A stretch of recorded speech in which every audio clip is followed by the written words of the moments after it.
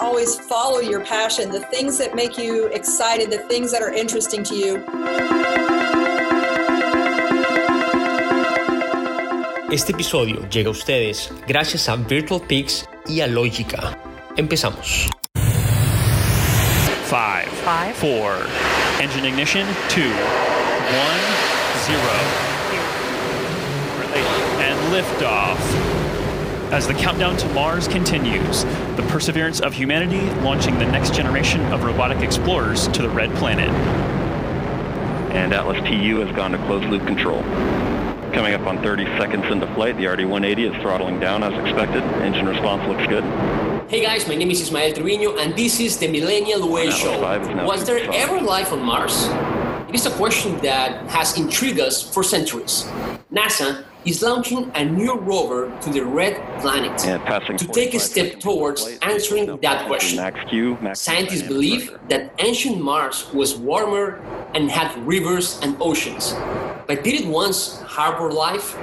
Today, we have a NASA scientist, Dr. Lori Glaze, Director of the Planetary Science Division at NASA headquarters. And we're going to talk about this exciting mission to the Red Planet and what we hope to do there. Well, actually, the biography and the resume of our guest is very impressive. Dr. Lori Glaze is the director of NASA Science Mission Directorate Planetary Science Division. This planetary science is focused on space flight missions and scientific research that address fundamentally questions of solar system formation and evolution, including understanding planetary environments that can or could have in the past supporting life.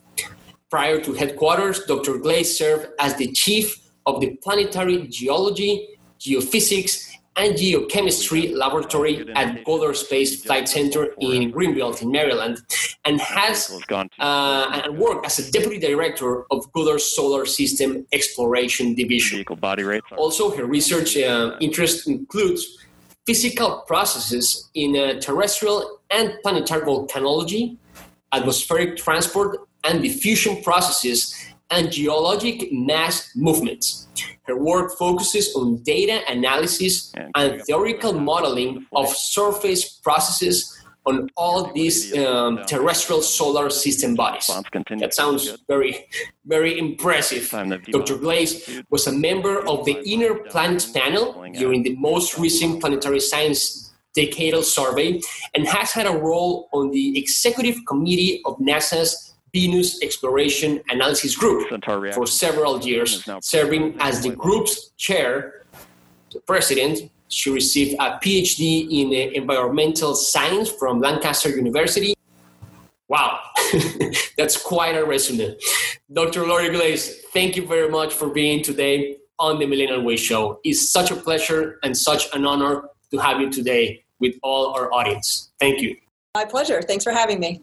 Dr. Glaze, it's not every day that you can say that we're getting ready to launch a rover to another planet.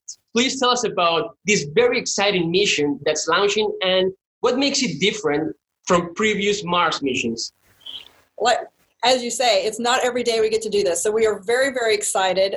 Tomorrow morning at 7:50 a.m. on the East Coast of the U.S., we will be launching our next rover to Mars. The rover is called Perseverance, and it's a very special rover.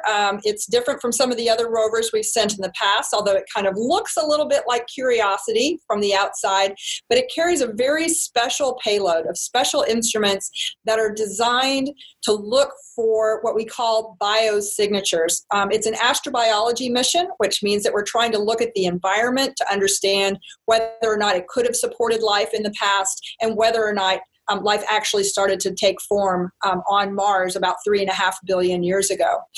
So that's a really important part of this mission.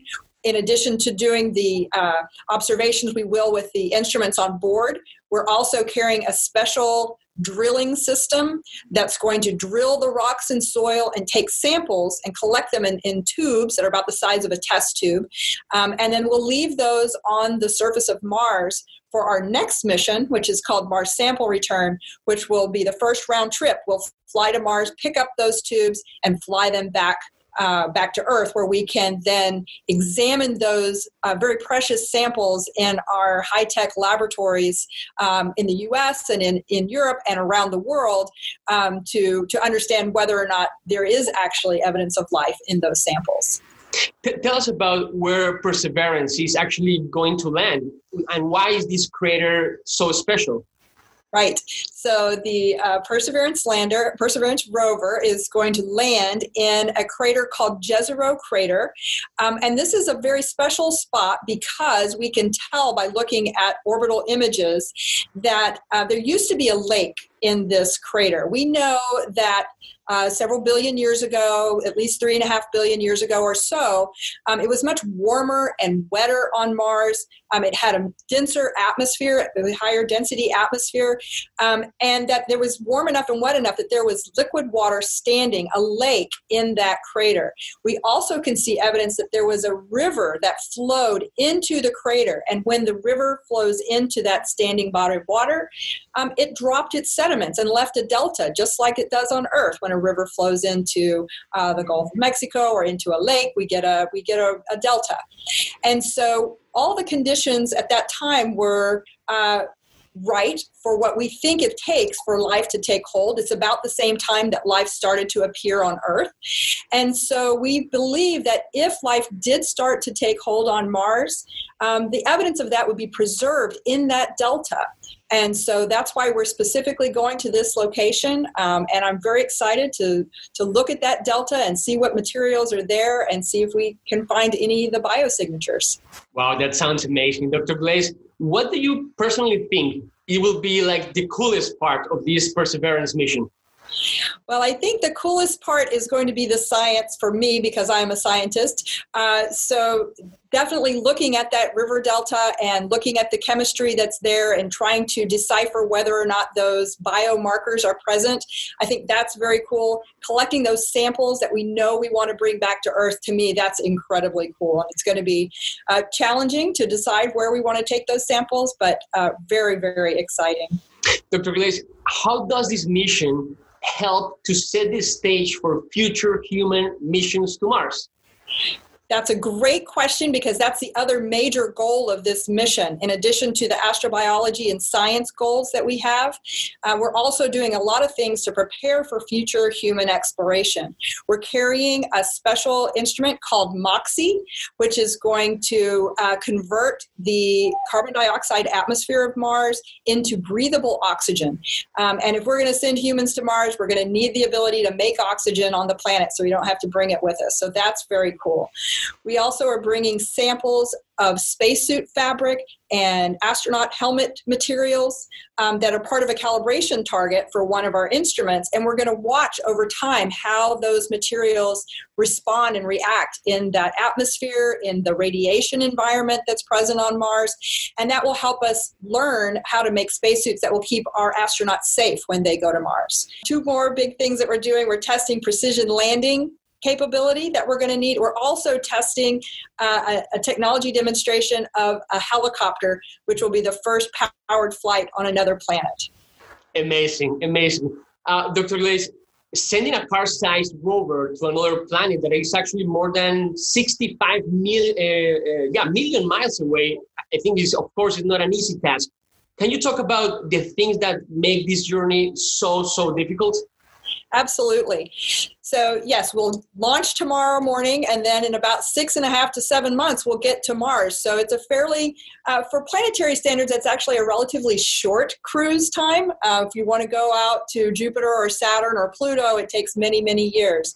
So about 6 to 7 months, and that's challenging in itself, just getting to Mars. But the real challenge happens when we arrive at Mars, because when we arrive at Mars, the spacecraft will be traveling more than 12,000 miles per hour.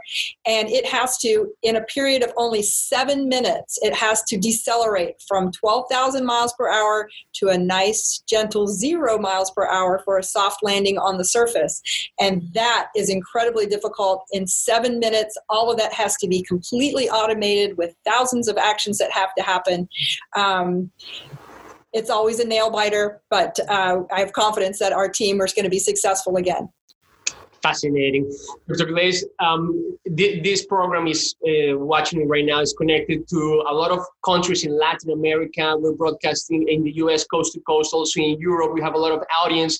What will be your best advice to the new generation of explorers to keep them passionate and motivated to achieve their goals, their dreams?